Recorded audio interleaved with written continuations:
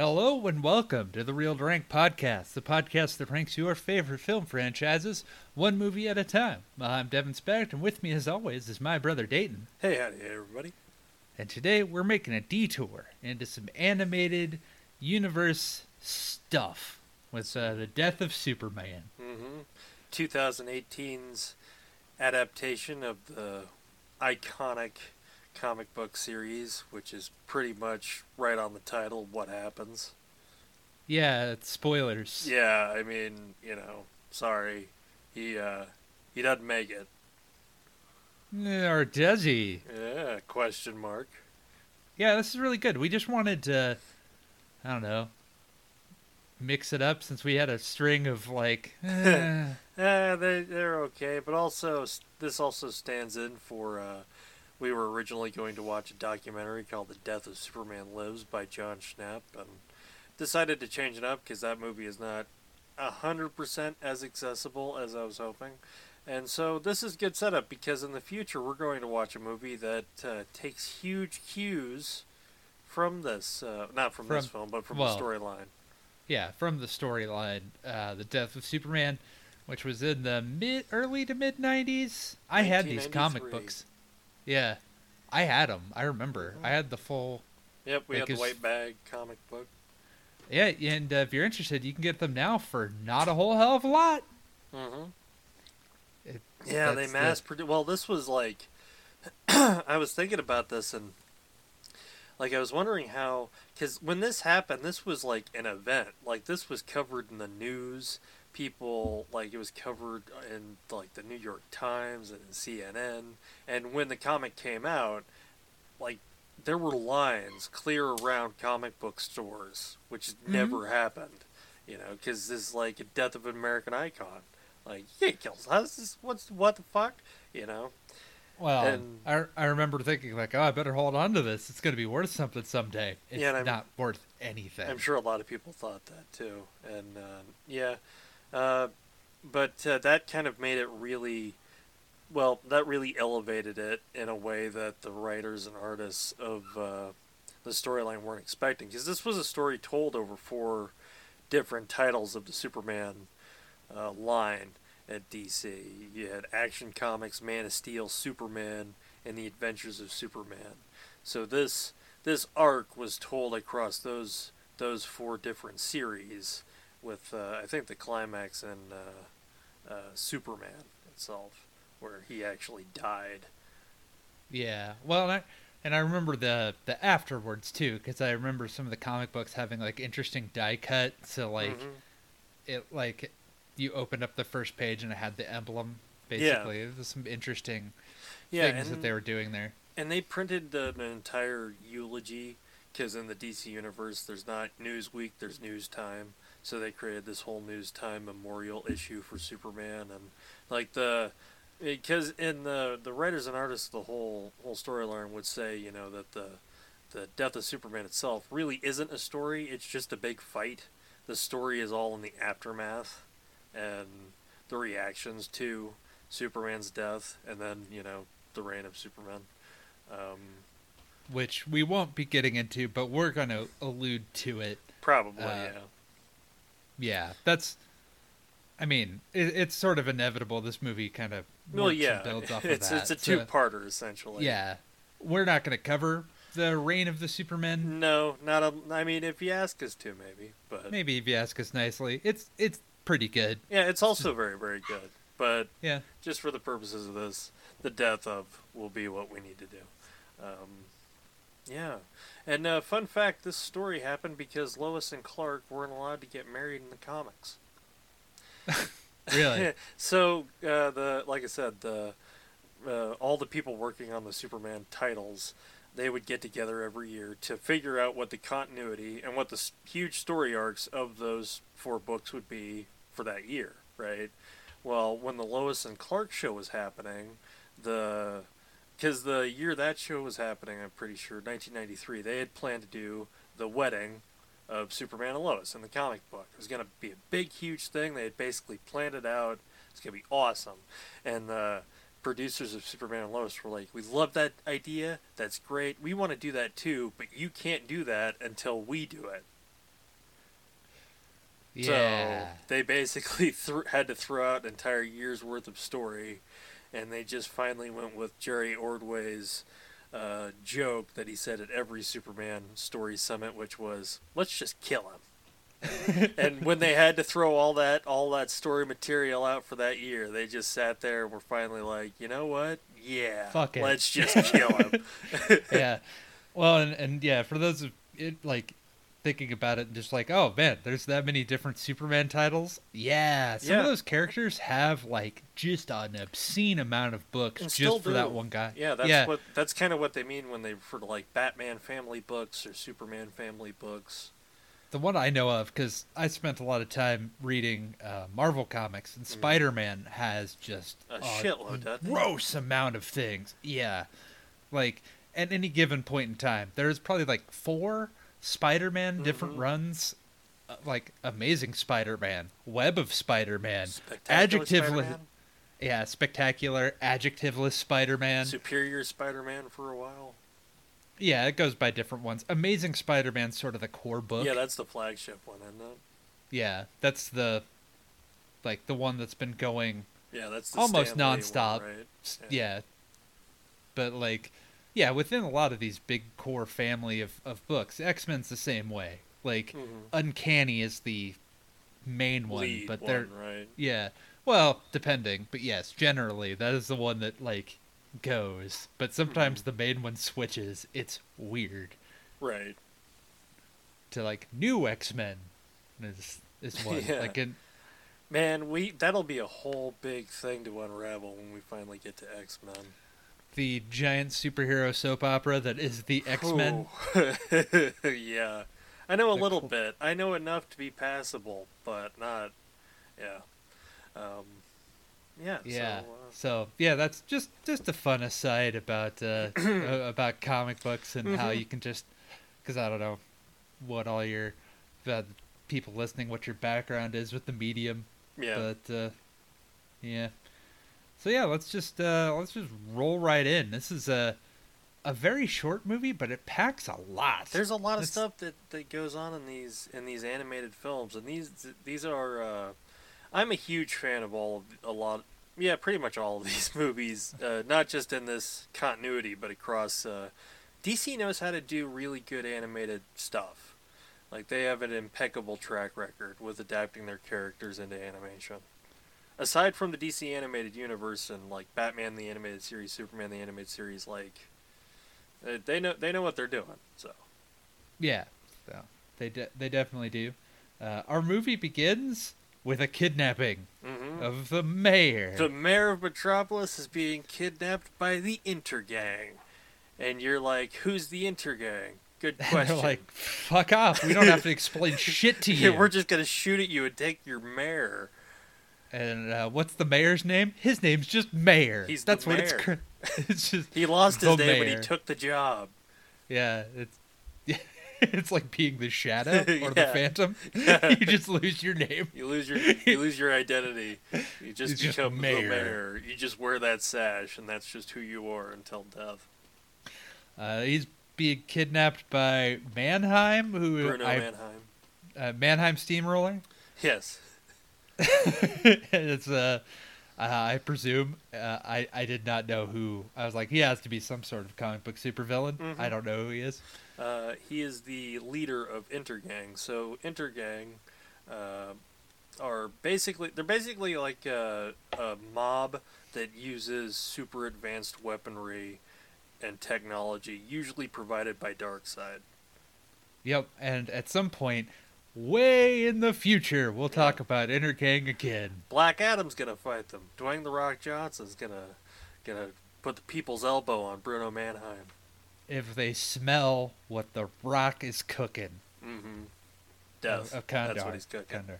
Yeah. Yeah, so they're wearing mech suits. Basically, yeah. Yeah. That have all kinds of fun toys on them.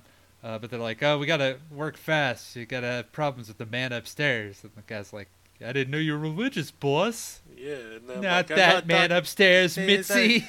We're in Metropolis. Use your brain. And on the way to the crime scene are Maggie Sawyer and Dan Turpin. iconic members of the Metropolis police force, and they attack Mannheim and his cronies and get their shit rocked, nearly get killed.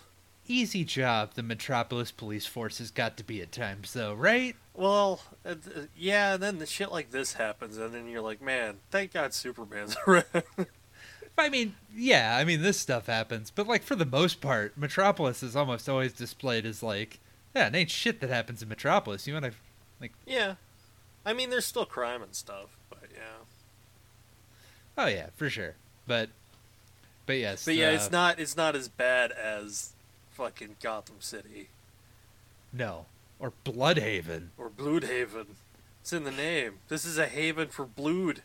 It's Bloodhaven. It's 90s as hell. Yes. Yeah, that's a real place. You could totally go there if you lived in the DC universe. Oh yeah, you wouldn't want to though.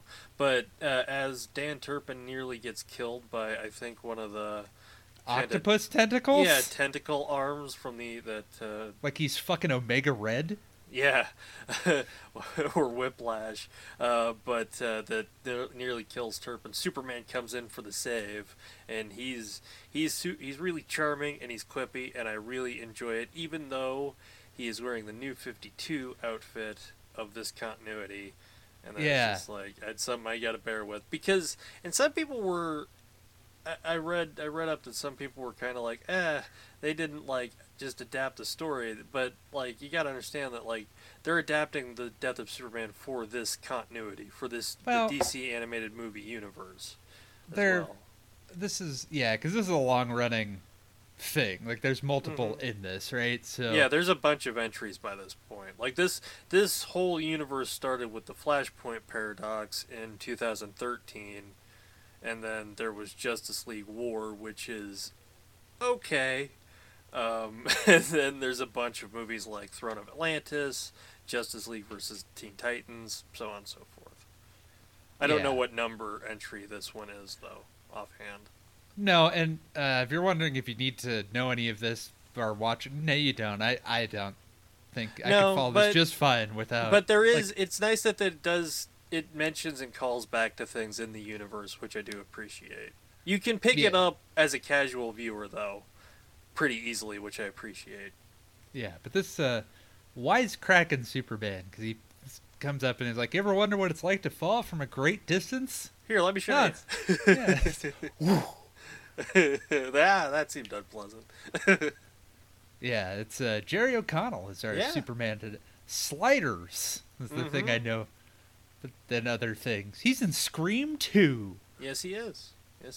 He was also does a lot of voiceover work, and really, really good I really like him as Superman. Yeah, he's not like the voice of Superman that I always like, because there's... No, he's not who you would immediately think of, because... I'm sorry. Well, no, it's just like Tim Daly, right? That's Tim Daly or George Newbern. Some people, if they're nerds like me, Bud Collyer from the radio show. Yeah. Mm-hmm. But no, he does just fine. No, he does a good, like, he's solid, like, because there's been a bunch in this universe, there have been a bunch of different guys who have voiced Superman, like in Justice League War, Alan Tudyk was the voice of Superman, and let me tell you, that didn't really fit well. You know, he can do it. Alan Tudyk. He's a good voice actor. He's a great voice actor. He's good at what he does. He just, like, some voices just don't fit with certain characters. And it wasn't like he was it just, you could tell that it was just like Alan Tudyk is the voice of Superman today. Yeah. This like some people you can just tell. Yeah, and this feels like Jerry O'Connell is playing Clark Kent in Superman. Is what I mean. He has a very he has the voice that does definitely sound the part. Mm-hmm. Yeah, and I will comment on the suit now, I guess. I don't like the New 52 high collar. Mm-hmm. I don't know why it has a collar. They all had collars. I don't know why everybody had to have a collar. Protect your neck. Oh gosh, man. One of my... Like they're wearing polos? Like what are they wearing? Super polos? And it's... Okay, some... and I don't... maybe people don't know, maybe they do, but in 2011 there was an event called Flashpoint, and we will see elements of that story be adapted in the 2023 Flash film. Um, but Flashpoint basically ended up rebooting the DC universe, and the New 52 is what we got, and we got all of these. It was kind of a new start, kind of a soft. It was a reboot, but it wasn't a very well planned reboot. So everybody basically got a facelift, and their continuity got expunged weirdly for a while, depending on who you asked. DC does these for now. Like, that's the big Marvel DC kind of thing, is that, like, DC does a lot of these big reboots, and Marvel just creates new offshoots a lot of the time. Yeah, but I mean, they both can get really confusing. And well, the thing about Flashpoint is it wasn't planned to be a reboot initially, because usually when they plan to do like a big continuity wide thing like that, there's usually a plan involved. Well, usually it's a crisis. Usually it earns it. Like, that was the last time. The only time before that when there was a really big continuity like reboot was the first Crisis of Infinite Earths, and then they did it again in 2006. So I mean, they do it like twice. Then Flashpoint kind of did it. Yeah. Still, but I mean, it can get confusing. But some of that's part of the fun. But yeah, New 52 wasn't... There was some good stuff that came out of New 52. I won't lie, Grant Morrison's Action Comics run, I really liked. But... The Superman outfit, and actually a lot of the New 52 outfits aren't my favorite either. I don't like Wonder Woman's. The big problem, I'd say, is, like, they got rid of the red trunks. Mm-hmm. And a lot of people don't like him because like he's wearing his underwear on his outside, but it serves kind of a better thematic thing because otherwise it looks like he's wearing kind of a onesie. Yeah, a big blue onesie. And even usually like the New 52 suit I hate because they try to do the red belt, but it's so thin. It barely blocks the colors. So like if we haven't really had the chance to like look at different Superman suits because the Chris Reeve one, it's consistent.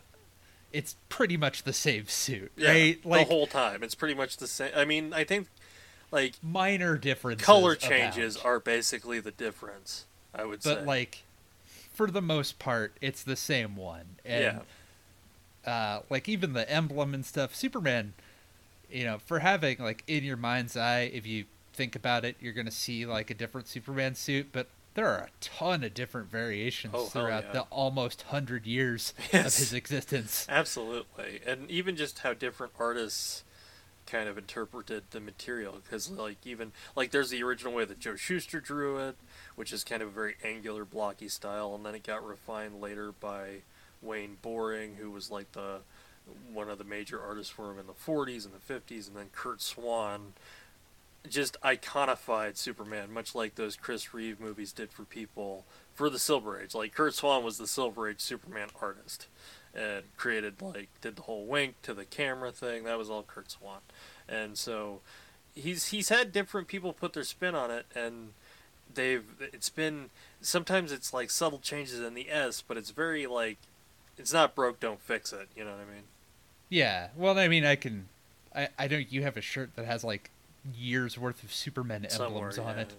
Yeah, like the original 1938 badge emblem from like Action #1, and then from like Superman, that's when he got the full like S, and then so on and so forth.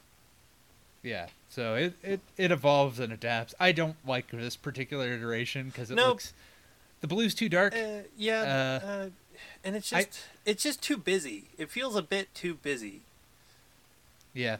Like, if you look at the sleeves, they even have little, like, kind of points at the end, which I was like, man, that's just, I don't know. It's not my favorite. This is eventually, spoilers, New 52, Superman eventually died, and then Superman came back. It's a whole thing.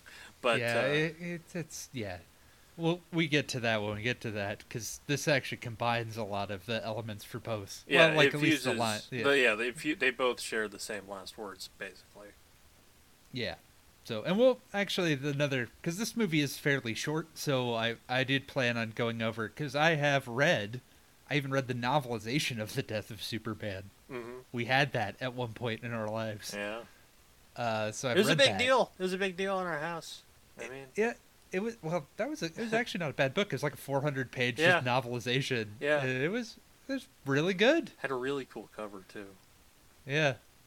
Man, where are Anyway. we in the movie? Yeah, so Superman is basically saved the police, and Yeah. we get to see that like he's been Superman for Metropolis in this universe for a little while. He's been saving people, and everybody loves him. What Well, a he hoot. just tears apart Intergang. Oh That's yeah, actually, yeah. He's still got to fight Intergang. Yeah, he they have a basically mother box, yeah. and like he just casually beats takes their down ass. yeah, like he rips the suits off of them.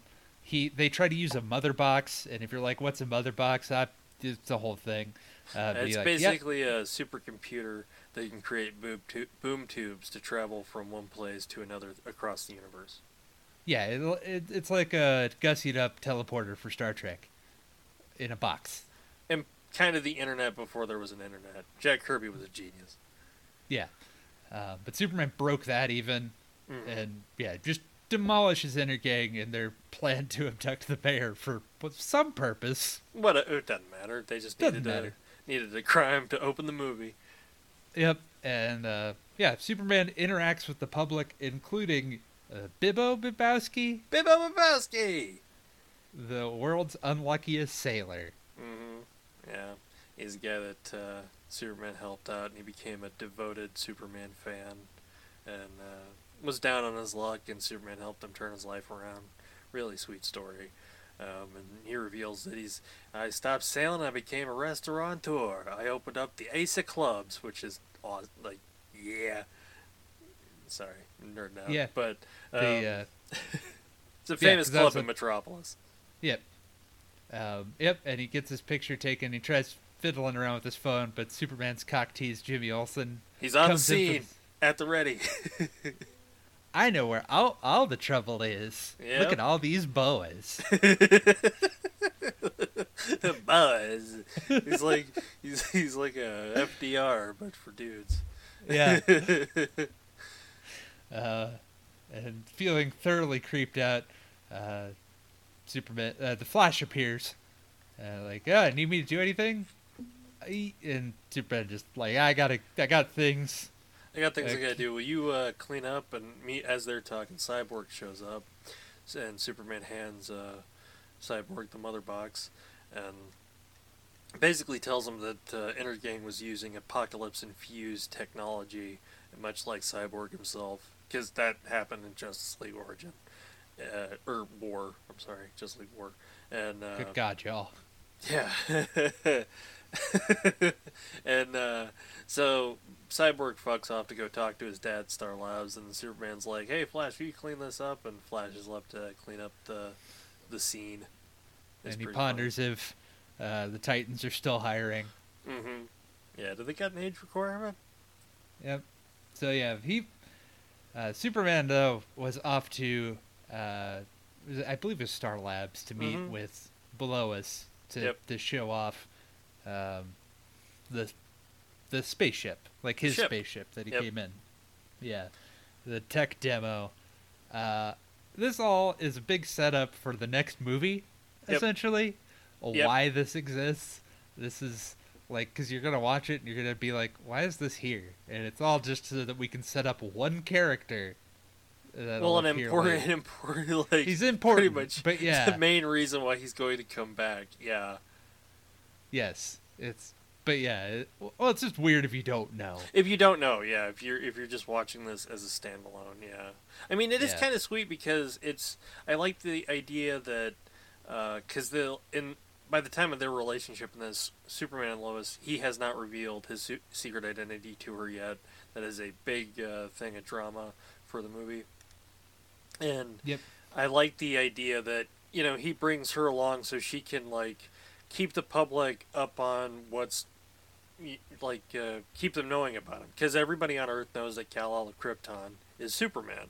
So, like, meet my parents. And it shows a hologram of Jor-El and Laura. And I don't know, I think that's really cool. Like, I kind of... well, it's a parallel, too, because later in the movie, Clark has Lois meet the Kents. Exactly. So you have a parallel where the lives are converging. Um, but Packed yeah, so no, much into this movie, people. yeah, it just like a ton happens, and like they do it in an hour and 20 minutes, as opposed to some 3 hour fucking monstrosity. Jesus Christ. We'll have a lot to say when we get to that one. Just yeah, this stuff's streamlined and smooth and just unconvoluted. And This has appears heart to be, and mirth and and great action and yeah, yeah, it's almost like So- they cared. What? but yeah, no, inside the spacesuit is like they call it his nanny, but yeah, it's a guy, and he starts talking about trees. Kryptonians love trees. Fucking If we've learned trees. anything All from trees these movies, and truckers are the worst. We don't see that in this, but it's and somewhere never probably. throw nukes in space. Never, never, ever. And speaking of trees, the Eradicator shows Kal-El and Lois Lane his family tree, the House of El, all the way to Jor-El and Lara. Yep. Yeah, that's the nanny is the Eradicator. And if you just did this, the Eradicator is one of the 4 in the reign of the Supermen. Arc. Yeah, he is the visor and is the more brutal. Yeah, he's the idea with the Eradicator was he was the Superman that didn't have any human element or upbringing, was just straight pure Kryptonian. Because each of the 4 Supermen are kind of playing off of different aspects of Superman in a way. Yeah, and the Eradicator was the Kryptonian like the Tin Man. part. Yeah, he's the Tin Man. It's Well, the he's not Superman even- without a heart. He's not It's even really. It's like hard to even describe because he's not really a robot. He's an artifact, really. Like he's a really hard thing to describe, and that was it was because the writers and artists of the Death and Reign of Superman like wanted Krypton to be part of Superman's resurrection because that just makes sense. Yeah, So. but yeah, and this movie does a pretty good job setting up all of the different the all 4 4 of them. Yeah. the 4 heirs of Superman. Yeah, but the Eradicator is one of them. This is kind of his setup. Yeah, but meanwhile, oh yeah, and the people of Metropolis fucking love Superman, which is Absolutely something I love. love him. He cannot even carry out a conversation without people like honking and just like Yeah. Superman, I How fucking you love doing? you. You're the best. I love. Oh man, I love that though. I absolutely that's how it should be. Because of course you would. He's Superman. It's like the Flash. How everybody in Central City is like the Flash's buddy. Yeah, and Lois gets a ride back to the planet from Superman because Superman's just the nicest dude, and then she goes up to her office and runs into Clark, which is I love that kind of bit as well. It's just he's just It's just hey, and- here I am, and the planet has a fucking globe on the top of it. yes, it goddamn does. Because you should always have it. If your movie doesn't have the Daily Planet with a globe on it, it's bad. And you're doing something wrong. You have misunderstood something completely. You failed the assignment. It's like you had an effort, but you failed completely. Yeah. So, the Superman, or Clark and Lois, it's revealed, also have a relationship. Because they make out in a closet. You know, those make-out closets that every newsrooms have. Oh, every workplace has a makeout closet. Yeah. If yours doesn't, talk to HR about the make-out closet. Hey, I'm trying to do an inappropriate workplace relationship. Where's your make-out closet? Where's the makeout? I did see it on the emergency chart. Where's the makeout closet? Excuse me, the make-out closet? Where I can have my illicit affairs and dealings? Oh, okay. Oh, okay. It's like, I don't work here anymore. Good. Okay, yeah. Yeah. No, I love that. Like, great dynamic between Clark and Lois as well. Yeah, it's always weird to me when they do have, because this Clark, the one thing I will say is, like, he doesn't put much effort into the difference, which I think is just kind of due to the time and the story that they're telling. Because I think this is also the first entry in this universe where Superman and Lois are involved. I don't think that they are at any point before this, so. Yeah, but, like, he's really just wearing glasses. He's just wearing glasses. Although they do have, in a moment that I do hope we get to see in a live action later, where we get to see a difference change for an actor in live action. You know the moment I'm talking about, right? Like when at Ace of Clubs. Like, love that moment. So I can give it a pass. It's fine.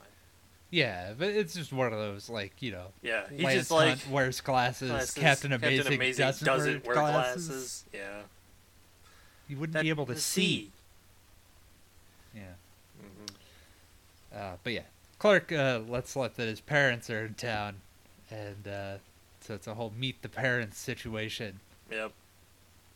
And yeah, it's weird to see Clark get embarrassed like that. It's interesting. It's not something you see often. No, it's nice though.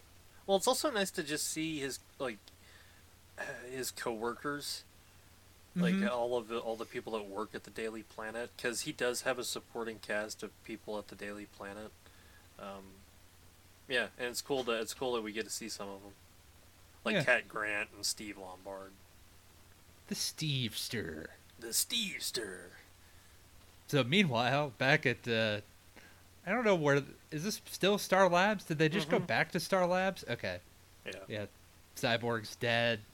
They run into John Henry Irons wearing a Superman shirt. You're damn right he is. He wears it with pride. What? Yeah, he wears that Superman shirt with pride, and he also does love the Shaft. That's his Uncle Joe taught him that. Yeah.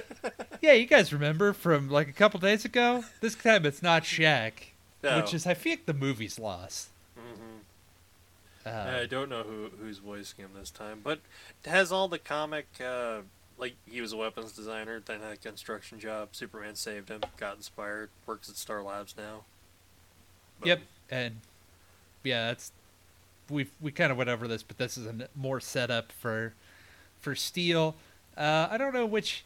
I guess Steel would be more like the hope that Superman brings, because he's the one that's much more like the personable, like he was the like the one that had the most genuine heroism. He was the one that he was also the only one of them that wasn't saying that he was Superman. He was saying that he was a different guy carrying on the shield in his honor and in his in his name, carrying on the legacy of the Man of Steel, which was his title that the character appeared in, of course. And yeah, so that was kind of his thing. So yeah, he was the one that was the most was a normal man living up to the true superheroism expectations of Superman in the wake of his death. Yep. But yeah, they determined that, like, you know, really the only other place they could get this tech is from Lex Luthor. Lex flippin' Luthor. And yeah, so we go now to Lex Luthor's apartment in progress. And Lex Luthor is voiced by Rainn Wilson, and I am of two minds. Me too. I don't know.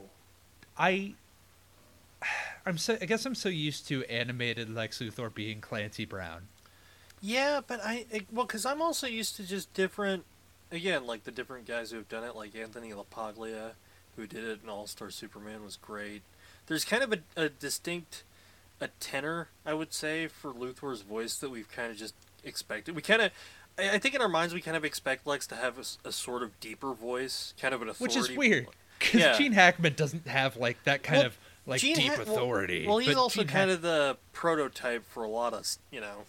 Yeah. Like, and even in like the Brainiac Attacks animated movie, they had Powers Booth do it, and I don't think that was a solid choice. Not that he was bad, it was just like, it's kind of different. You know, but Rainn Wilson is like, I don't know. I'm 50-50 on it. Sometimes I like it, and sometimes I really don't. I think that's down to Lex's characterization. Or the look of him. Like, it just doesn't look like his voice fits what the body of Lex Luthor is showing. That might be really it, too, is that he looks like he should be dweebier with that voice. Like, he should be Dabney Donovan instead of Yeah, Lex Luthor. I don't. That's the thing, because Lex Luthor looks the same way that he does in other things, where he looks like he's a fairly built, tall, bald dude. Yeah, Like, with authority, and he plays that up through this. And sometimes I like that kind of stoic, well, not stoic, but that kind of cold, calculating nature that Rainn Wilson plays him with him. Yeah, that superiority. Sometimes that works, and then other times it just doesn't. like when he's talking to Superman, I don't buy him. He's just like, oh, and I even put in the kryptonite, some kryptonite bling. It's fake, of course, and like he has like that kind of Dwight thing, Schrute arrogance. Like, I can fucking take on Superman, but he doesn't. It doesn't carry. Yeah, it just, and I think maybe if the character design wasn't like Lex Luthor as a, like maybe if he was more of cake stealing Lex Luthor as opposed to business mogul or Lex kind of Luthor. like even kind of chubbier mad scientist Lex Luthor from the 50s. Yeah, but as it is, like I don't. But they don't do that buy anymore him. because they look like the Kingpin. Yeah, well, also like I think having him be like a, I like him better if he is a business mogul. I think that, I don't know, it could be because that's just more of what I've experienced him as. Even like the movies aside, the movies he's just the fucking super criminal and he has no origin. He's just Lex Luthor. Yeah. Well, yeah, and so far in the series of films we've watched, he's just an ultra criminal on the scene, and so I guess this is the first divergence where he's a real businessman. Yeah, I mean, and we'll never LexCorp actually and everything. Yeah, we will. Yeah, we'll never. Well, in Superman Returns, it's just a continuation. So like, I'm talking about Jesse Eisenberg. Goddamn Jesse Eisenberg. Who's the guy who invented Facebook? Yeah, motherfucking Spider-Man, man. Spider-Man, fucking put in the time. Put in the time. Anyway, where are we at now? Oh, yeah, space. Yeah, space. Where no one can hear a boom tube open. So a bunch of astronauts are working on a satellite, I take it. Hank Henshaw and his wife Terry Henshaw, and then another nameless fuck. They're just, dopping around up there, doing the NASA's work. Astronaut shit. We encounter a lot of astronaut shit in these movies. We have to. Well, a lot of stuff comes from out there. And out in the dark side of the whatevers opens a boom tube. And out from the boom tube comes a bunch of meteorites. And they descend upon the... they're heading straight for the astronauts and the satellite. Yeah. And the relationship there, Hank Henshaw, of course, this is more set up. He is another of the heir of Superman. He would be the third we've seen so far. Yeah, the cyborg Superman. The most villainous of the four. Yeah. Well, because he's not the right one now, but yeah. Yeah. He's the one that looks the most like he's actually he's my favorite because it's just so he looks fucking the most metal. Badass. He looks fucking awesome. I was obsessed with him as a kid for a while because it's just like, is that the Terminator fused with Superman? Like what? Because iconic looking Superman villain. Missing his lower fucking jaw, and he just has a Terminator has jaw on Superman. Yeah, with like half the face is also robot. Then you got the black hair and the eye, and it's still super. It's great look. And I can't remember who the artist was, but he was like, I can't believe people didn't suspect him to be the villain because he looked the most like a villain. Well, yeah, I mean, whenever we tell you this, you're gonna be like, well, no shit. Yeah, exactly. Like, duh, fucking doy. Yeah, but yeah, he's the one that like he claimed to be just a rebuilt Superman, but basically, he's the most imposter of the Supermen.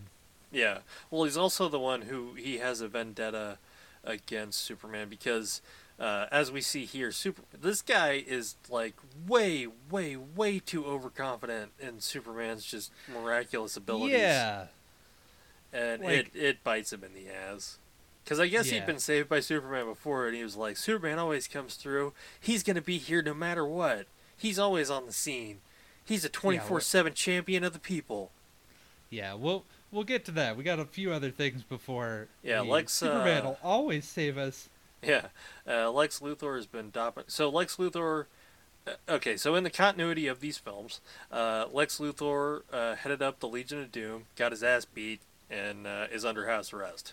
So he has been derping around, switching the ankle bracelet, ankle monitor Yeah, thing. they put him on house arrest because they couldn't apparently get him for any good crimes. Yeah, like So- leading the fucking Legion of Doom on camera.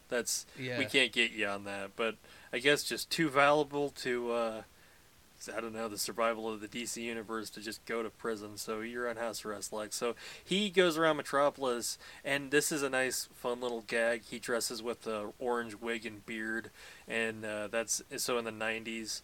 Lex Luthor was believed to be dead, so Lex Luthor was pretending to be. I think he was pretending to be his Australian son at this point. Yeah. And he looked like So- that. Yeah, it's a throwback because isn't he also wearing like glasses? Like He's it's wearing a throwback to a '90s outfit. Yeah, what the character looked like during this period when the storyline happened in the '90s, because comics are awesome. Yeah. I Well, love that. It's just I love that look. I really do. I can't lie. There's yeah. something Oh, about like long hair, leonine fucking Lex Luthor that's kind of wicked. Oh, and in that meeting with Superman, there's a line that he says, the people, you're gonna have to understand that the people are gonna love me more than they love you, Mm-hmm. and like they're not gonna love you just for hating For me. hating me, yeah, Yeah, or love Which you is- no matter how much you hate me or whatever. Like it was a good line. It was a good interaction. Like yeah. That stymieing of one another. There's also a scene with some hot goss, that office gossip where we meet Steve Lumberg, Lombard. HR's biggest. Yeah, that's it. Hell, HR's nightmare. Steve Yeah. Lombard. Yeah. Yeah, and Sports Jimmy writer Olsen's for the Daily on- Planet. Jimmy Olsen's also on staff, so. Mm-hmm. Oh yeah. Lombard's apprentice. Yeah. So Lois Lane is. Is this before or after that? It's I'm not sure. it's before Sneaky Luthor, because I have Sneaky Luthor, but before this is Office Goss, where Yeah, we gotta get the gossip. Cat Grant digging Lois for her. Well, she asked Lois if she's gonna meet Clark's parents, and Lois is like, "What?" And basically confirms that Cat suspected that Clark and Lois were a thing. and it figured it out and had Mhm. Lois basically admit it, caught her in Yeah, I like in it that. without knowing. Yeah. Yeah, she's like, oh, you just stopped calling him Smallville, like your whole demeanor changed. I figured it out. Mhm. Yeah, it was pretty obvious. Yeah. Which is good. It's nice to have these little scenes there, I guess, to more establish like Lois and Kat and has also a better. just make him feel like people, right? You know, just make Yeah. everything feel just a bit more fleshed out and like, because that's like, at a job, yeah, I'm sure that would happen. Yeah. But yeah, Luthor. Now we're at Luthor because the space station setup, and then Luthor sneaking in, and then going around berating his fucking employees for doing. I don't know what kind of science they're doing if he already knows the answer. He's like, I don't know. "That's this kind of rock, you buffoon!" And like, You fucking asshole! What do I Like, pay you for? How do you still pay them? You're under. I don't know. well, you can be under house arrest, and like, you Still. still make money if you're in jail in Monopoly. Okay, that's fair. And he is Lex Luthor. I can get past that. Yeah, but I just want to know why they're examining rocks. What are they doing in this building? I don't know. It's vague super science from And, Lex like Luthor. he walks by somebody else, and like, I'm glad someone understands this postulate. It's not you, and he just walks around basically being like An giant- asshole. Just a a giant fucking bitch. Prick. yeah, like a drama llama bitch about it too. Just throwing all kinds of shade. Like, we're out here. This is Team Kill Superman. Come on, people. He's not gonna kill himself. That's not gonna happen. We're in the death of Superman here. Come on. It has to happen somehow, and it better be through us. And so he's watching. He gets up to a view screen. He's accompanied by Mercy Graves. First appearance we've had of her, of course. Character much like Harley Quinn, originated in the animated lore. then made her way to live action in Batman v Superman. Yeah, I always just think of it Lex Luthor's chauffeur, Mercy Graves. Yeah, that's pretty much what she does, yeah. And she's Yeah. also kind of his bodyguard, and she has a few functions. She's like a badass Mrs. Tessmacher. Yeah, she's like a really villainous personal assistant. Well, I will also think kind of like, in a way, like almost like if you think of Lex like a Bond villain, that kind of henchman chauffeur, that good way to think of Mercy. Classically, I guess, in her original incarnation. Yeah, and that's when like they've tracked the asteroid. Yep, it's And pregnant that's with where- monsters.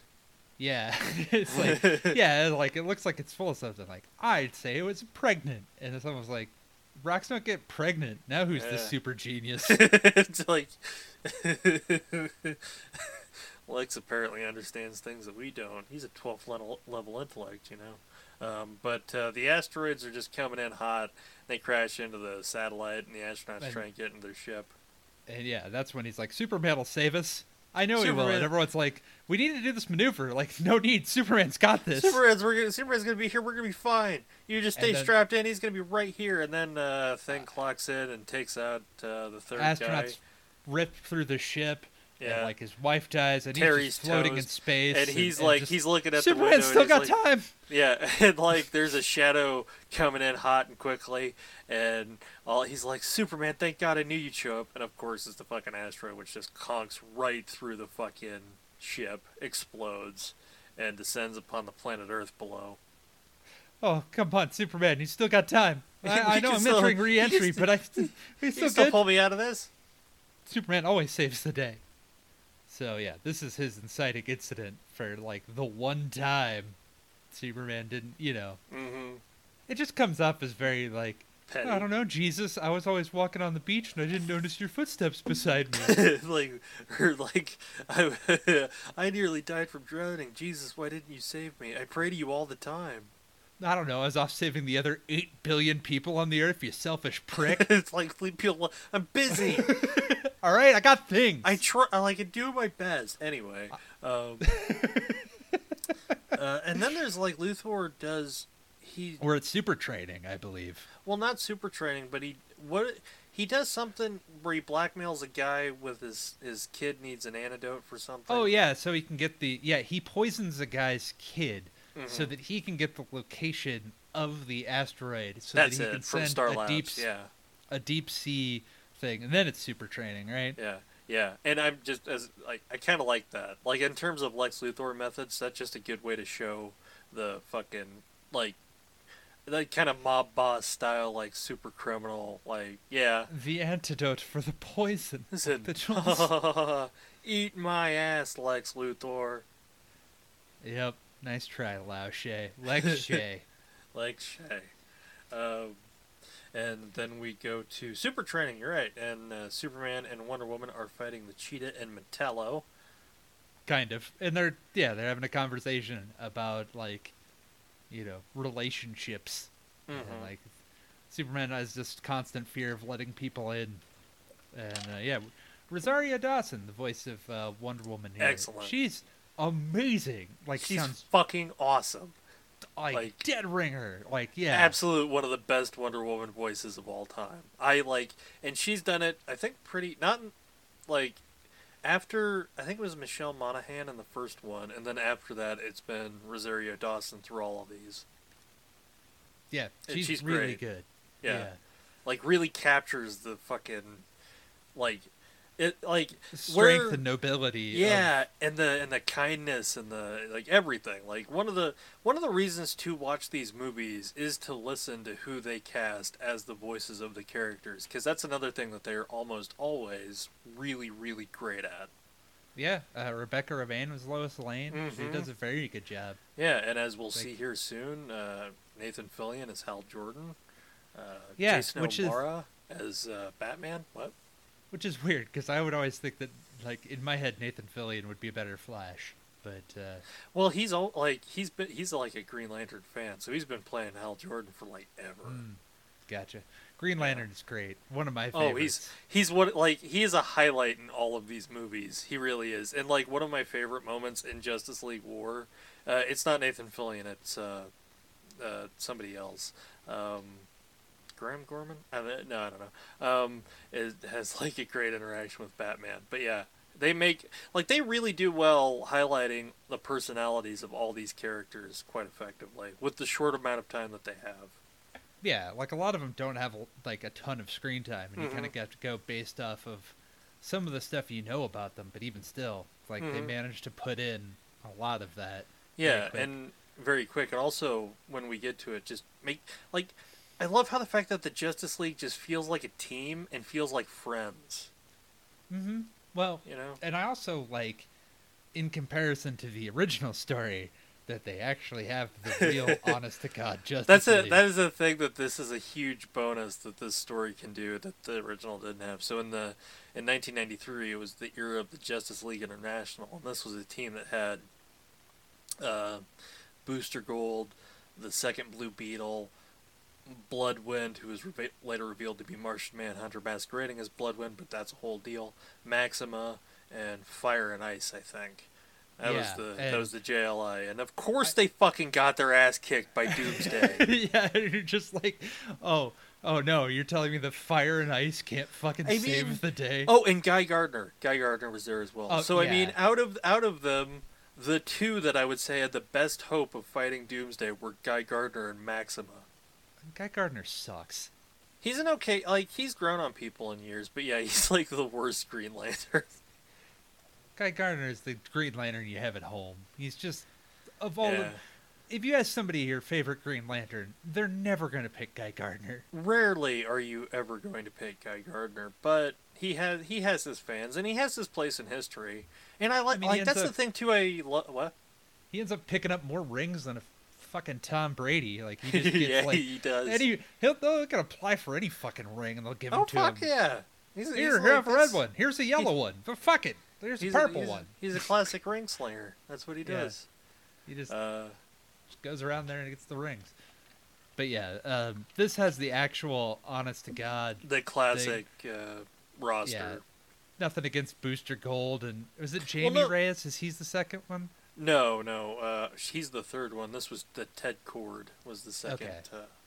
Yeah, BFF. And, the JLI, great team. Nothing to get... But it's just And that's just it's just because it happened during that period of time. You know what I mean? I'm sure if they could have worked with the Justice League writers, I'm sure that they would have shifted things around to the Magnificent, because the iconic Magnificent Seven roster that we all know and love today didn't really come back until 1997 when Grant Morrison was writing Justice League. So there were a bunch of different incarnations before we got to there.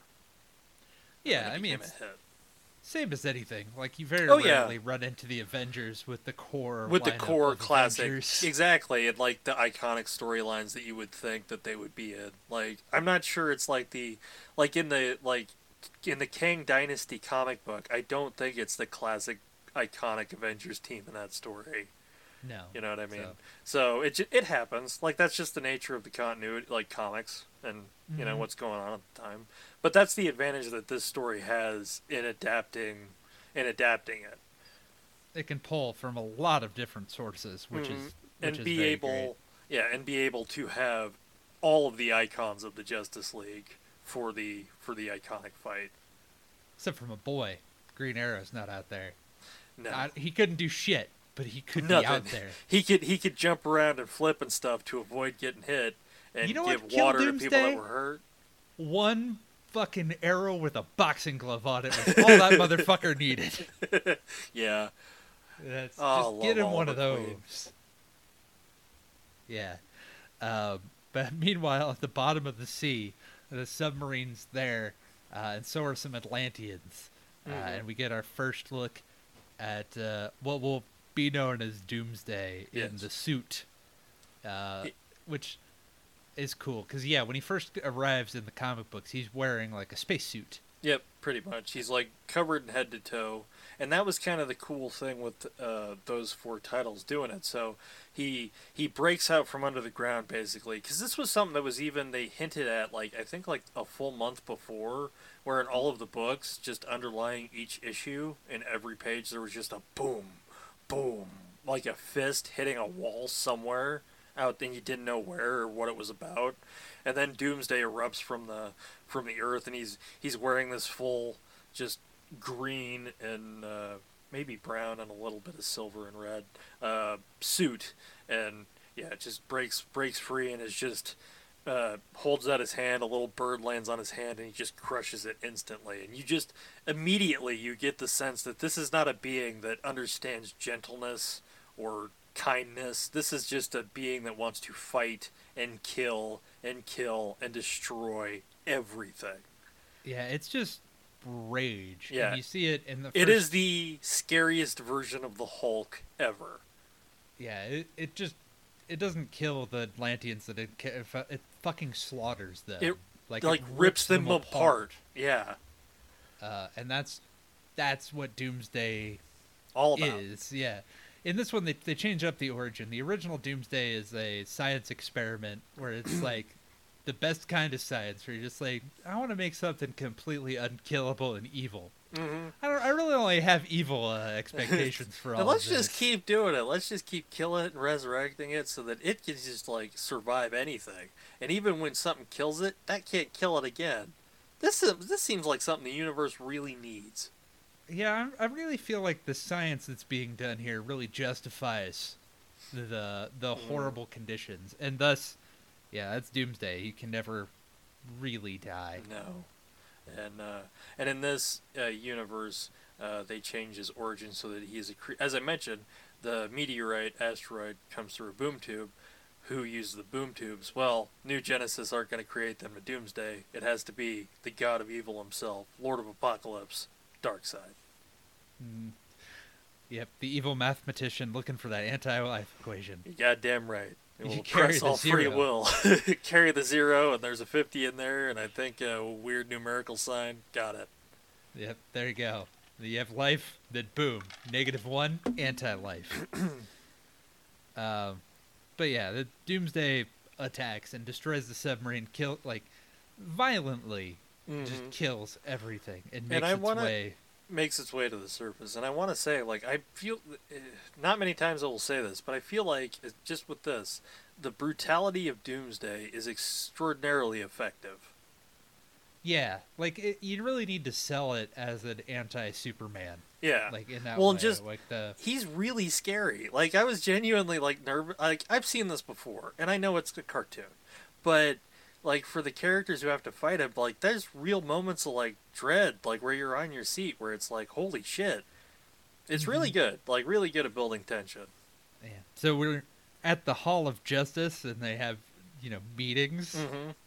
Which is nice. Yeah, talking about their budget for the fiscal year. And they're a UN chartered organization, so... Wonder Woman action figures are selling pretty well, though, so if you need that... I can cover where the Wayne Foundation might come short, and Batman's like, are you fucking kidding me? Like, what? Yeah, are you high? Like, what are you... So, someone's smoking the opium. Yeah, and Batman can't make the next meeting. He's got to put Damian in a private school. Yeah, has to talk to like his one of his teachers, and then fucking Flash and Green Lantern are giving him shit. Where it's like, wow, fucking Batman at a parent-teacher conference. What's that like? And I love the fact that they feel like they're friends and that they can hang out. Because that's even something like sometimes in the Avengers movies we don't get to fully feel. Yeah, like they interact, outside of times of crisis. Mm-hmm. And to move forward our Superman plot, the Flash is getting married. Yep. Him and Iris are going to tie the knot. And it's Superman has, how do you get through that whole secret life thing? And Flash is like, oh, you tell him early, just drop that on somebody's honeymoon. Mm-hmm. This would be Barry Allen then, huh? Yes, this is Barry Allen. So yeah, I've heard today that Barry Allen, the embodiment of hope, because all the comic book fans hope he goes away so that one of the Wests can show up. Yeah. He's well, because he was dead for okay. Let me try and set the scene here while we talk about the Flash. So Barry Allen was the second Flash. Jump started the Silver Age comic in 1956. He died in the Crisis of Infinite Earths in 1986, and stayed dead pretty much until 2008. And in that time, the original Kid Flash, Wally West, became his inheritor. He inherited the mantle of the Flash and was the Flash for a whole generation of people from 1986 until 2008. And I'm pretty sure because guys like Dan DiDio and so on were just big fans of the Barry Allen, Barry Allen came back and was restored to the second Flash, and so people have kind of just been like, yeah, we want Wally back. That's, as I understand it. Yeah, I like Barry. I like Wally too. There's a few Flashes, and then, isn't there Bart? Bart, the other. Yeah, Bart is Barry's grandson. Came from the far future, and each Flash has their. Like I said, I like Barry because, and even in this, they kind of highlight it. I feel like Barry to me feels like the everyman who has superpowers. Like, Barry Allen's just a nice, just kind of average, normal guy who was also the superhero, the Flash. You know what I mean? And then Wally is this... Wally's in, the Justice League cartoon. He's the funny, making jokes, kind of the ladies' man super speedster. So they both have their strengths, their different personalities. Mm-hmm. And Jay Garrick's the one with the hat. The original. Yeah, one of my favorites. Yeah. Yeah. So... we're moving now to the Kents in Clark's apartment. Lois meeting the parents and just dropping a whole bunch of Superman lore out there. Yep, a lot. They have we'll get to it, but they have a joke that that was a deep cut joke and it made me laugh, but we'll get there. Yeah, they're going through all this stuff and then there was the cheerleader, then you're at a swimmer, and Clark. Well, yeah, it's Clark's getting embarrassed that Ma and Pa are telling all these stories, but so they're like, oh yeah, he dated Lana Lang. She was the nice girl next door, played by Annette O'Toole in Superman 3, and she tried to charter a flight from a cornfield to Metropolis, and. Then they talk about Pete Ross was his best friend. He was at the house every day. I always wondered about that boy. Street racing son of a bitch. Street racing, bubblegum chewing. And then they mentioned Lori Lamaras, who, you mentioned, was a swimmer. And the Bobcat says, maybe we should talk about her observing halibut, which made me laugh out loud because Lori Lamaras... in the Silver Age was so in the Silver Age when Clark Kent went to college, he had an Andrea Beaumont kind of situation with a woman named Lori Lamaris. Lori Lamaris was a fellow student. She was a woman in a wheelchair, and Clark fell in love with her and was like, "Oh, I'm gonna give up. I can't continue to be Superboy anymore because I'm in love." And then it turned out she was a mermaid, and she had to go back to Lemuria. And they couldn't be together because Superman and a mermaid just can't work. And so when she was like the halibut line, that really made me laugh. I was like, I might be the only person that joke is for, and I appreciate that. It's just a whole thing. It's kind of like Supergirl dating a horse. It just, fucking it happens. It just happens. You go to college, you meet a girl, it turns out she's a mermaid. You just have a Splash situation. Yeah, it's happened to me, I fell in love, and then it turns out, she was a werepig. Yeah, that's a person that turns into a pig with moonlight. It happens. You get bit. Yeah, there's all kinds of were animals. Yeah, you read the Monster Manual. You'll fucking figure it out. It's a were rat. A were rat. Yeah, a were walrus. Yeah. The least favorite one, though, is a were human. That's a human that turns into a different human. Oh, that's horrible. It's a fate worse than death. But this cause, because Clark's just kind of being a big old stick in the mud, and not really opening up, because he, doesn't want people to know about his past. It's all a thing of secrets and a house of cards and whatever. Mm-hmm. Him and Lois have a fight. I don't think we mentioned it as well, because this is also kind of good setup for later. Wonder Woman and Superman were in a relationship before, also much like the New 52. They've broken up by this point. So that, I think, might be one of the only real, like, Clark can fully open up type relationships he's had, so that's why he's kind of being a stick in the mud, where he doesn't know how to, like, I really, really like, I love this woman, and I don't know how to reveal my secret identity yet. Yeah, because, when you date in Wonder Woman, you're not really concerned with her well-being as such. It's like she doesn't really, like, you don't, you could just be Superman and Wonder Woman, you know what I mean?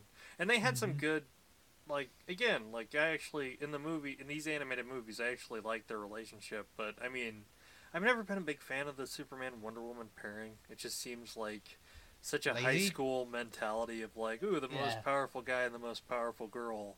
They should obviously, like, get together. Like, why? What's wrong with Lois Lane and Steve Trevor? I don't know. It's just, I don't know. I might be too much of a traditionalist, but Superman and Lois Lane belong together. Yep. So, Aquaman's here now. Yeah! And he's like, what the fuck happened to all these people? Oh my god! What? This is horrifying. Yeah, well, first we see Mara, and they're collecting the bodies from the incident. Because, it's revealed that those Atlanteans were there because they were collecting rock samples for Star Labs on behalf of Aquaman.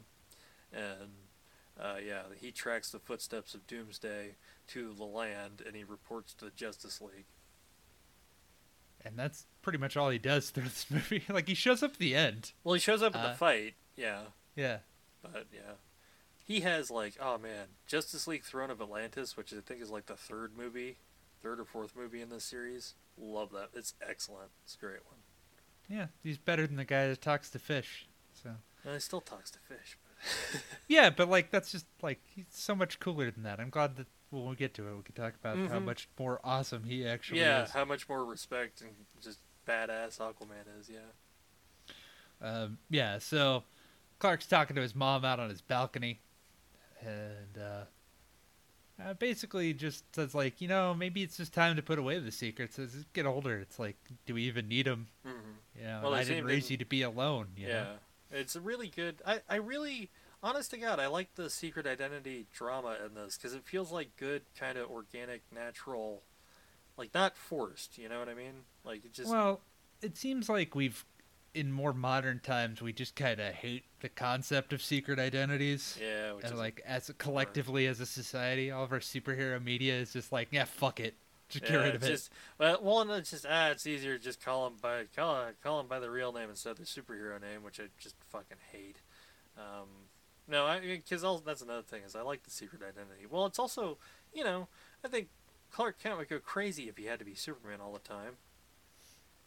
Well, yeah, like. How could you do it? I just want to have a job where I have a 9 to 5, and Superman's just something I do. Clark Kent's who I am. I want to be a journalist. Mm-hmm. I like it personally. Because by that measure, Batman should reveal his secret identity, and apparently that is just fundamentally won't work. Yeah, no. You know what I mean? There's too many people in Batman's life. Yeah, like Alfred. Yeah. In all honesty, like, who does Batman doesn't even have fucking coworkers. He just no. He has who's he got? He's got Alfred. He's got Lucius. In this movie, he has Damian, but Damian's a Robin. And you got like the rest of the Bat family, but they can take care of themselves. They're his family, but it's not really necessary. They can take care of themselves. Yeah, like. You're trying to tell me, like, that's why he has to keep a secret identity? He has to keep a secret identity because no one would take Batman seriously if they knew it was Bruce Wayne. Right. So, anyway, we're at a campsite now. Yep. And people are cowering in fear from a bear. Yep, Biggest threat to America. The bears are back. Fucking Steve Holt. He should be nearby. Steve Holt was on to something. And these people have a doomsday curse, because that fucking bear, he doesn't make it very far. The bear gets killed by Doomsday. Slaughtered with his bare hands. Mm-hmm. And then Doomsday uses his other bare hand to kill the other hiker, Brian. and then the poor girl who's in the tent, she gets killed by Doomsday. And just continuing showing just the merciless slaughter that Doomsday brings with him. Yeah, just kills a bear with a single punch. Mm-hmm. And just bloody and just rage and violence and death is all that will follow. There is nothing, you can reason with the Hulk. There is like Martian Manhunter says it, there's just nothing but the fight and killing. Mm-hmm.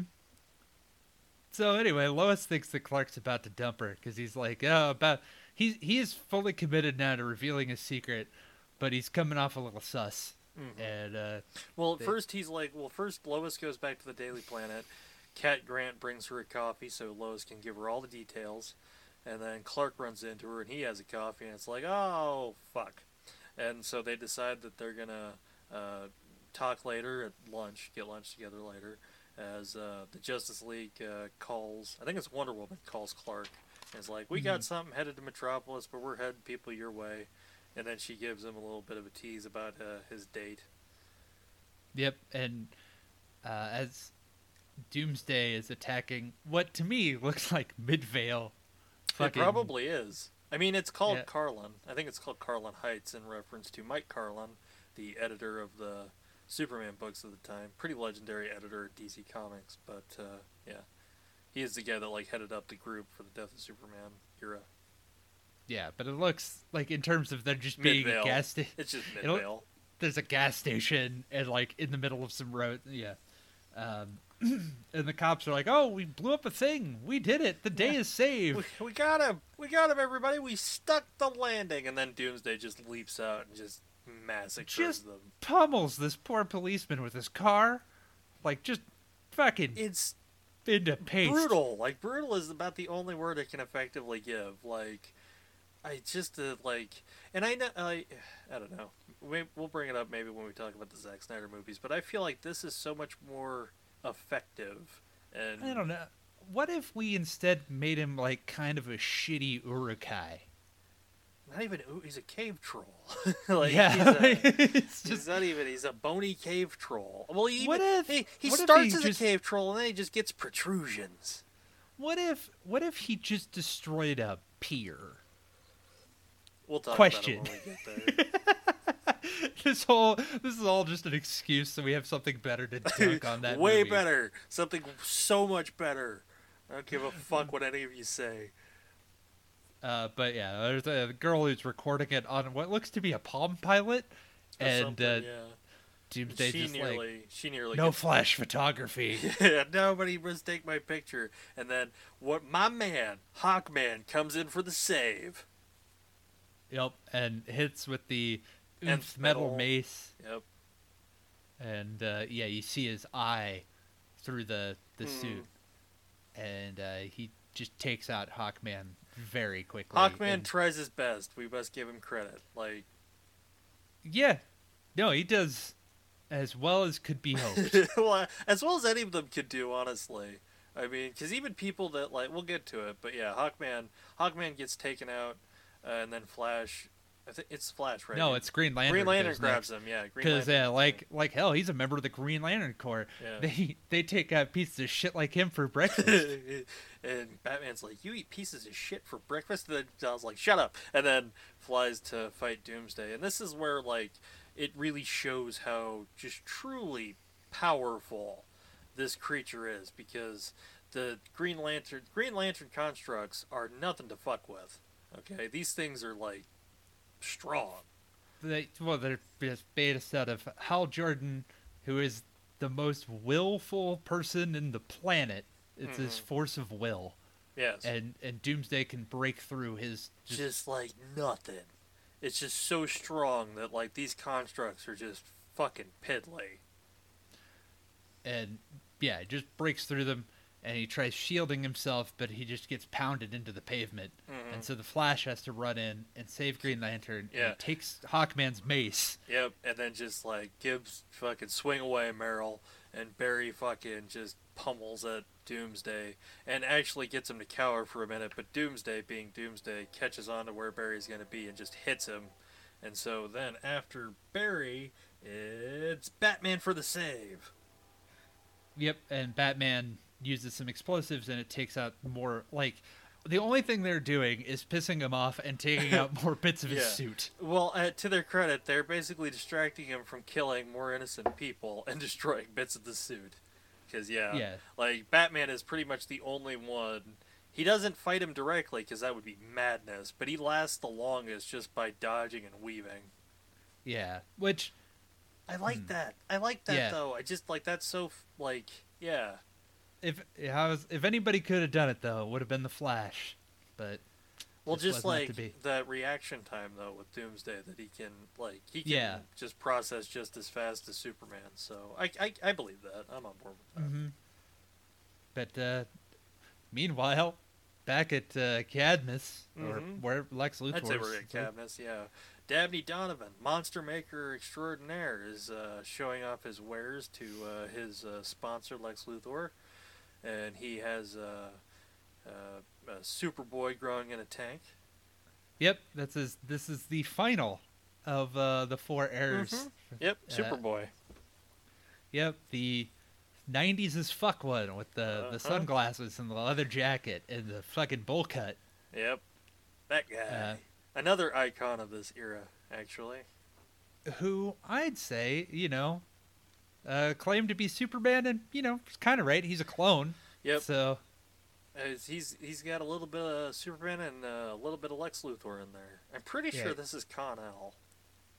Yeah, he was the brash, arrogant, young, cocky. Yeah, is less because he's less tempered by some of the other stuff. Yeah, but he's the last one of the 4. Yes. That takes the mantle. Representing, Superboy, because Superman started out as a Superboy. In the Silver Age, yeah. That's derping around saving Smallville.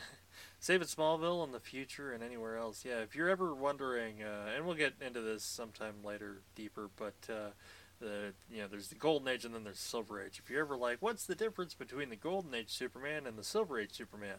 Silver Age Superman started his career as Superboy, and Golden Age Superman started his career as Superman. There you go. Yep. And the Silver Age Superman could do whatever the fuck he wanted. Pretty much whenever. He's great. I love Silver Age Superman a lot, but yeah. Could do whatever the plot demanded. Your imagination is limitless. Well, again, that was also... He sneezes and creates a whole universe. Yeah, that happened one time. I'm not making it up. Yeah. Well, I mean, that was another thing where that, like, I think I mentioned it in another one of these Superman episodes, but they were also much like the writers of Superman here being hampered by Lois and Clark. They were hampered by the Adventures of Superman show, so they just had to get as imaginary as inventive as they could with the title. Yeah, Superboy though also has a TV show, which is technically, if we did want to finish out the Salkind run. Yes, maybe. Maybe. I don't know. Does that even stream anywhere? I think it was on DC Universe, I'm pretty sure, but I don't know if it's gone anywhere else. Did that carry over to HBO? Man. Fuck, man, I don't know. That's a deep fucking cut. That is a deep cut, yeah. I think I've only seen like one episode, maybe. There's 2 Superboys. There's 2 Superboys, yeah, because like after the first season it went to another guy, yeah. So I don't know.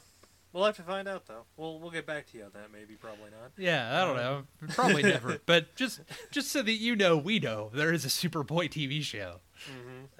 We're going out of the Ace of Clubs restaurant where Bimbo is like, "That's how I saved Superman." Yeah, look at this picture of us together, and they're like, "That's great. Can we get a couple menus?" And he's Try the super ribs. It has super sauce. Yeah, it's super delicious. And Lois is like, "Super." And then they're talking, and it's like his reveal is, I've been holding back secrets, and the biggest one is I'm Superman. And she laughs. And she laughs. Just laughs right in his face, which is just perfect. Yeah. It's like, you could just break up with me. You don't have to make stuff up. But he's just like, nope, look at me. Well, he takes off his glasses, like, I'm the Superman now. It's just like, He just and again, that's something I hope we get to see happen in live action somewhere, because that's such a great moment. Because if you think of an actor doing like a physical transformation from like a Chris Reeve to Superman, that could be an excellent scene to pull off, where it's like, because even when he takes off his glasses, he can maybe pull off like, yeah, I'm still Clark Kent, but just no, look at me, just look, use your eyeballs. And then she's like, "Oh my God, you are Superman, you motherfucker! This is so unethical. You wrote stories about yourself." I love that callback too. Just a I couple. wanted the job again, because that's in the original Superman stories. That's what Clark did. He wrote stories about Superman, which is just incredibly unethical. It doesn't matter. Lois also has this great line as they're ordering that Jimmy Olsen's a cock tease who eats chili dogs for breakfast. Yes, Jimmy really recommended this place, but he also says that because the Justice League is calling him, and it's like, we're all dying out here. Yeah, we're all fucking getting brutally killed. And Lois has to go because Jimmy's in a helicopter and they're doing live action reporting. Mm-hmm. And as he leaves, he gives his one last secret as he does his big Superman transformation with the suit shirt, Yep. Classic. The classic. But his last reveal is that he loves her. I love you. Yeah, it's really sweet. And then she gets on the chopper, and then we are now entering into the final act. Well, first, Doomsday has more Justice League people to just rip apart, literally, as he tears Cyborg's fucking arm off. Yeah, it's great. And Aquaman jumps in, tries to go for the save, but he gets thrown against a building. The Martian Manhunter is set on fire. Yeah. Which is one thing that he hates. Oh, man, I was like, man, that was such bad thinking, John. So, Martian Manhunter actually lasts a little while, because he, can turn incorporeal. So he basically turns incorporeal, reads Doomsday's mind, and as we've stated throughout this, no mind, absolute killing machine. And then, as Doomsday notices Batman tries to go for him, Jean goes corporeal, and then the fucker grabs him and then throws him into a gas station where he explodes. Yeah, and which the is the one thing. The one thing. Yeah, Martian Manhunter is always crazy powerful. Yeah, is so powerful. He's awesome. He's one of the cool. Honestly, I really think he should get more attention, because think about the core concept of Martian Manhunter and why I think it's so cool is think about this. He's Superman and Batman fused together. Yeah. Because in his alter ego, he's Detective John Jones. That's part of the shtick, is he investigates crime as a detective and then fights the criminals as the Martian Manhunter. No man escapes the Manhunter. Exactly. And also has some really cool stuff where, in the DC universe, where it's in the Northern Hemisphere, Superman is an icon, superhero, the ultimate, good guy. Mm-hmm. In the Southern Hemisphere, it's the Martian Manhunter that they look to as their Superman, which I always thought was really neat. Loves Oreos too. Yeah, but weakness to fire, which Huge isn't actually a weakness. It's not a weakness. It's just something he just doesn't like. He's just terrified of fire. He's super bad for him, as it is for everybody, but really bad for Martians. Yeah, just like water for M. Night Shyamalan aliens. Yeah. And now it's Wonder Woman's turn to try to fight the monster, and she gives it all she has, including, losing her hair tie. Mm-hmm. So now her hair's out, and this is some great voice acting here. Oh God, yeah. She's fucking awesome. She is so badass. Just this whole warrior spirit, and I call you out, monster. Yep, and tries to lasso it, which I was like, it does not speak. Mm-hmm.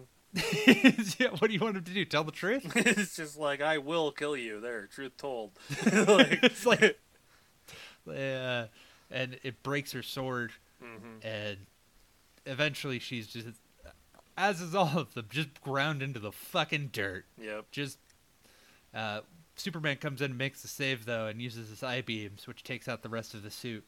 And before they go for their final tussle, Wonder Woman tells him to not look back. Don't hold back at all, because he will kill everything. Everything.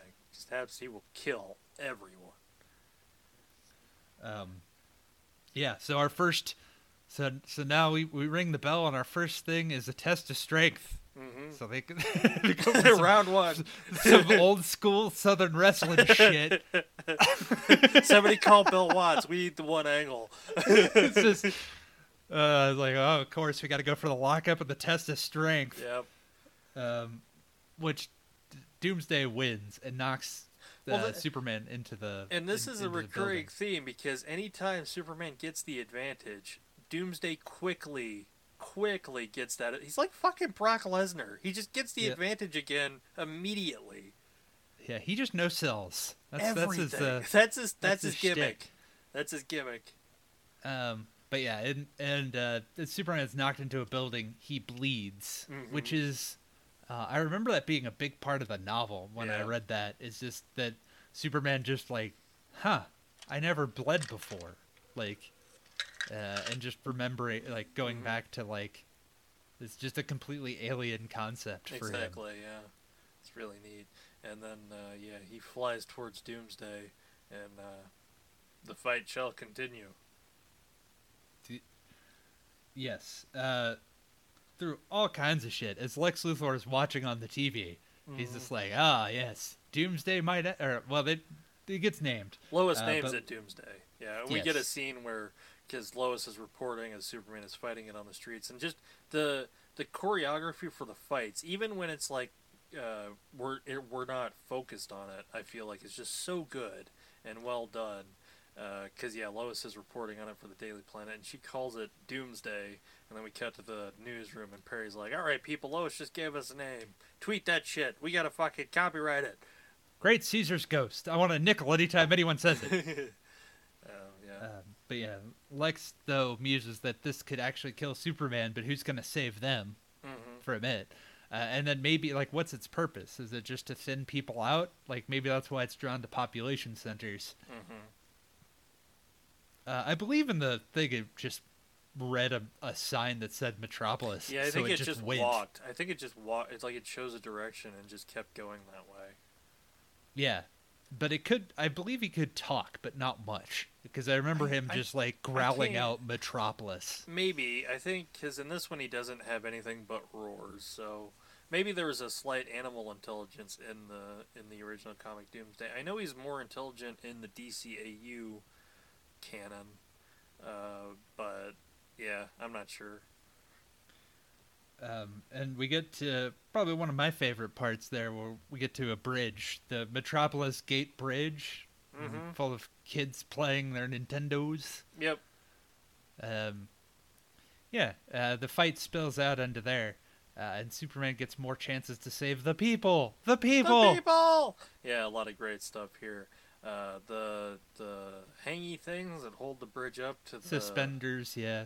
Yeah, the bridge suspenders. The bridge suspenders start falling off, and Superman uses those to tie up Doomsday as a kid named Joey is pulled out of his car by his mom as the battle progresses, and they get separated, and he drops his Nintendo. And he, of course, has to run back for it. I mean, he didn't save. So he's on the last level. Yeah, that's the fucking what is he, a crazy person? So the bridge is about to collapse and he nearly gets killed, but Superman comes in for the save, helps, gives the kid his Nintendo back. It's excellent, beautiful moment. That's what I mean by this movie has the heart that a lot of them are. And then the kid gives him a hug sometimes. after. And like there's little touches too. Like some of the people have like Superman like bobbleheads and shit in their car. Like everyone fucking loves the guy. Yeah. As Doomsday is like fucking stomping a mud hole and like he's Steve Austin on the fucking right. Yeah, and eventually though they continue fighting and he crashes into the helicopter.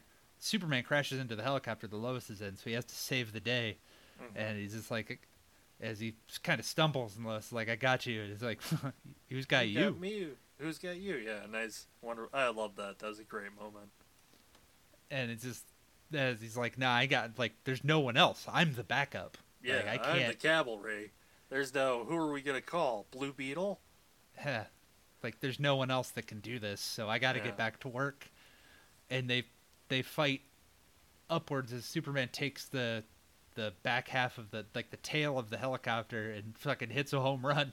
Tries to knock him into the fucking stratosphere. Keeps knocking him up higher and higher and higher. But then there's just knocked right back down and they fall Yep. As They I've start just like to, a falling, like a shooting star, basically, like a meteor. yeah, they start to like burn on re-entry, which is a nice nod. I don't know if that's in the original comic, but it's definitely in the 2007 Superman Doomsday animated adaptation of Death of Superman that they did. Uh, Great scene in that too. But yeah, so they fall down to Metropolis and boom, cause a huge crater, and Superman's out right now, right? Because Lex Yeah, has to come in Lex for the comes save. in and it's like, I'm Lex Luthor. You I'm the get the biggest fuck badass. off! Yeah, I'm gonna save the day. You As get he the fuck off this planet. as he hits with green beams. Mm-hmm. And he's like, yeah, Jimmy Olsen, Lois, keep the cameras on me. I got this. As he, Yeah. has his big robot.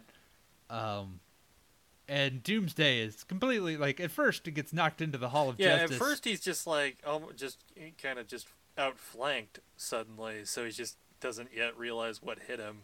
And then, yeah, Lex And Luthor then in his Arnim Zola looking armor yeah. just keeps spouting off that he's the fucking best ever and get off this planet, and then Doomsday just jumps forward and tackles the fucker. Yeah, and no, it hits him with the eye beams. Oh, like, yeah, 'cause that's he has right, laser yeah. vision. Yeah, and basically Superman has to save him, and yeah, he's just Lex is in complete disgust. They're just like, I'm supposed to win. I'm the Yeah. video game boy. Yeah, I'm the best. I am Lex Luthor. And yeah, Superman saves him, and then he's just even more just like, well, no, you dickhole. Yeah. And they fight into the Hall of Justice. Meanwhile, At the and Hall of cause Justice, the whole thing is collapsing in on itself from the destruction caused by this battle. and they cause a big shockwave from their attack, and then Doomsday takes his cape, Superman's cape, and starts strangling him with it, and basically lets him down because Lois throws a rock at him. Yeah. Lois in for the save. Lois throws a rock, and just because Yeah, he has to. she tells Clark that she got his note, and then as Doomsday slowly approaches, and I think in a nod to Batman v Superman, his protrusions start to grow. So he grows spikes. a rock claw. Yeah. Yeah, and Superman is like, "No, you get away from my Kool-Aid!" And charges up in a final act of all of his anger and his desperation. Power. Yeah, and just hits Superman right square, or hits Doomsday right square in the jaw, and just causes his whole neck to just turn. Yeah, it just rotates his whole neck. Yeah. But unfortunately, he's also tagged by the protrusion. So they both mortally wound each other. Mm-hmm. And Superman gets to go through two of his last words. So Yep. the comic book one, is he like, yeah, you did it, you saved everybody. And then he gets to go through the New 52 one of that's all I ever really wanted. I was, yeah. What a lucky man I was. I really like those both. Yeah. Yeah, I like the original one better because it's just like I always got the sense that like he would have gotten back up had she said like, yeah, he's still alive. He would have like tried to fight up to his feet. He would have he would have given some still like No, Jerry O'Connell just delivers it so perfectly. And yeah, everyone is just absolutely devastated. We've been getting more shots too, like Bibbo and the Ace of Clubs. Like, if anybody needs to be here, he can stay with me. Mm-hmm. But just how the world mourns for Superman. It has a genuine. Well, just how everybody in the world sees the shot, that iconic shot from the original storyline of the cape caught on the piece of rebar and just the tattered in the cape. Wind. Yeah. And just everybody in the world sees it, from the Daily Planet to France to India to China. Everybody in the world sees that moment, and it's just this collective like gut punch. Yeah, and then we get to my favorite sequence in the whole movie. Is the memorial sequence. Yeah, well, it was always the most heartbreaking part when I read that novel, as the Kents were there. Yeah. They've watched their son die on national television. Yep. And they're also not allowed because nobody knows. Exactly. Nobody knows. And in this one, like, because in the comic book they didn't even go to the proper funeral. In the comic book, they ended up kind of just burying a lot of Clark's stuff in the original crater where they found the ship. Um, you know, Yeah, and this and yeah, and this they went and like a cop just hey, yeah, get back, and is she gonna be okay? And it's like, yeah, it's just she's taking it really hard. yeah, and then the cop's like, yeah, Superman was kind of family for all of us, wasn't he? And then the mayor of Metropolis, who has no name because he's still holding his It's office, just the mayor. he's like giving a really good speech and just like can't thank the efforts of the Justice League in trying to stop Doomsday. And Wonder Woman looks over and we notice that Batman's not there, and we get I think this is my favorite moment in the movie, just because it just, with nothing but music and just the animation, it just sells so much and tells so much about Bruce Wayne and how he's been affected, because he's just in Wayne Manor all bandaged up. Alfred's looking at him. Damian and Ace are slowly walking up to him, and he's just staring at the window. Just, you can tell that his best friend just fucking died, you know? And he's devastated. And just the music that underscores that moment is just so perfect. And then we get back to the memorial, and eventually the mayor's like, I still have no name, but I'm going to hand it over to someone who does. Lex Luthor, whose timely intervention helps Superman save the day before his timely demise. And Lex gets on and just spouts bullshit. I mean, it's a spin on what, like, I remember all the late night chats Superman and I used to have. And I think Luthor does give him a name as Mayor Booker. Yeah. Oh, because in the credits it's just Mayor. Oh. Yeah, and the Green Lantern sets a torch in the Superman's memorial, which is a giant statue. Mm-hmm. He has like a mausoleum in the middle of town. Because of course he would. And it's the recreation of, again, of the iconic statue that was built in Centennial Park after he died. It's the same pose with the eagle and everything. Yeah, just in the new 52 costume, and yeah, as they're wondering what to do with Doomsday, because Lex, we're after, because we still have a little bit more to go. And a little bit before that, we get Bibbo's prayer from the comic book, as we see people, and this is also a really beautiful moment. Yeah, Bibbo gives the prayer and I think it's an actual specific prayer, but I'm not religious, so I don't know. I'm not it's sure not the right Lord's now either. Prayer, but yeah, he gives a specific prayer, and to go through all the different people and how they mourn. Like Bibbo Lois wonders, goes to see the Kents and so on. Yeah, and Bibbo wonders why God had to take Superman and not a washed-up sailor like him, which is very sad. Yeah. The whole thing's just very sad. It's all sad. It's all really sad, huh? Yeah, especially for we don't have it established or anything. For me, this was the first one that I watched. And outside of just having base knowledge of Superman, it's just still. Yeah, it's really effective. I mean, just having a base knowledge of any of the characters, like, oh yeah, I kind of casually know the Justice League. I know that Superman and Batman are friends, kind of, so on and so forth. It works. I mean, this movie made our mom cry. It did. Yeah. It's very sad. Yeah. Yeah. But now we're at Star Labs, and Lex Luthor is petitioning Star Labs for Doomsday's body, but Janet Clyburn is like, nope, fuck off, we're going to shoot that motherfucker into the moon, or into space where nobody can hear it scream, into the sun. It's not going to be on a nuke, don't worry, we're not breaking the rules. And but suddenly Kal-El's ship suddenly starts to turn on, go alive, and just blast right out of Star Labs into we don't know where. Well, we will later in the post-credit scenes, but... Yep. And, yeah, so we got... Lois goes to Clark's desk, Kat tries to comfort her, like, a lot of people are missing. He'll come back. He's got the best reason of all to return. And... of course she can't say. Yeah. But then Jimmy's like, we got to get going. There's something, you're going to want to see this. We got to go to the Superman Memorial. And they get there, and it's like the Maggie Sawyer and Dan Turpin are there, and Lois is like, is it true? And they're like, see for yourself. And the casket has been ripped open, and obviously someone has escaped from within Nobody's like, it looks like someone's burst out of the mausoleum, and they look up, and by the statue there's a shadowy figure who flies off, and then we get to credits. Yeah, Superman? I believe that's the Eradicator, right? I think that's the Eradicator. No, I think that might be Henshaw. Okay, because the Eradicator doesn't show up. So the credits roll, and then we get four post-credit scenes. One for each of the So Superboy escapes confinement from Dabney's lab. Steel is hammering away. Yeah, he's making the steel shield.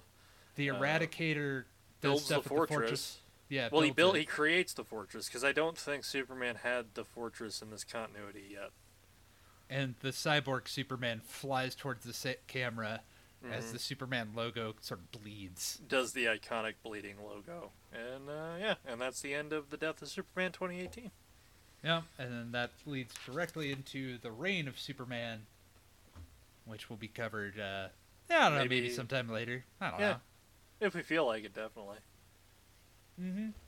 But I guess it could be Henshaw. It's somebody who's just staring at the... Yeah, it's a Superman figure. I would highly recommend it, though. Checking out the whole storyline. Yeah, both movies, definitely. This movie kicks ass. Fuck yeah. This is great. This is such a nice, refreshing, just some good DC Universe stuff. Love it. Yeah, just the great amount of world building and character, heart, action. Yeah. I cannot more highly recommend this. Yeah. So were you doing your ranking? Oh, yeah, I didn't actually put this in, but I guess I would say it's not as good for me as probably the Donner Cut or Superman 1. So I would probably put it third. Gotcha. Just so then it'd be Superman the motion picture, 2 Donner Cut, this regular Superman 2, so on and so forth. Gotcha. What about you? Yeah. For me, going from 8 to 1, we got Supergirl, then Steel, then 3, then 4, then 2, then 78, then The Death of Superman, and then the Donner Cut at number 1. This was of all the ones we watched, this was just a fun. I mean, Superman 78, of course, as well, and Superman 2. Just this was, I love animated DC stuff anyway, so I'm already kind of biased. Yeah. So this is good. I highly recommend people check this out. Nice breezy watch. At an hour 20, fits so much shit in. Yeah, for an hour 20, fits so just like Mask of Phantasm when you think about it. Just fits so much great story into the time that they have. I mean, really just showing the great work of Sam Liu, who directed the movie, and Peter Tomasi, who wrote it. All the work that they just excellent work. Hats off. Next time we close out Super March. We finish the saga with Superman Returns. He returns to finish out the story. He returns. He's back. It's and then after that, Rocky. Yeah, it'll be fun. I'm excited. But until then, I'm Devin. I'm Dayton. Thanks for listening, everybody. See ya. Peace.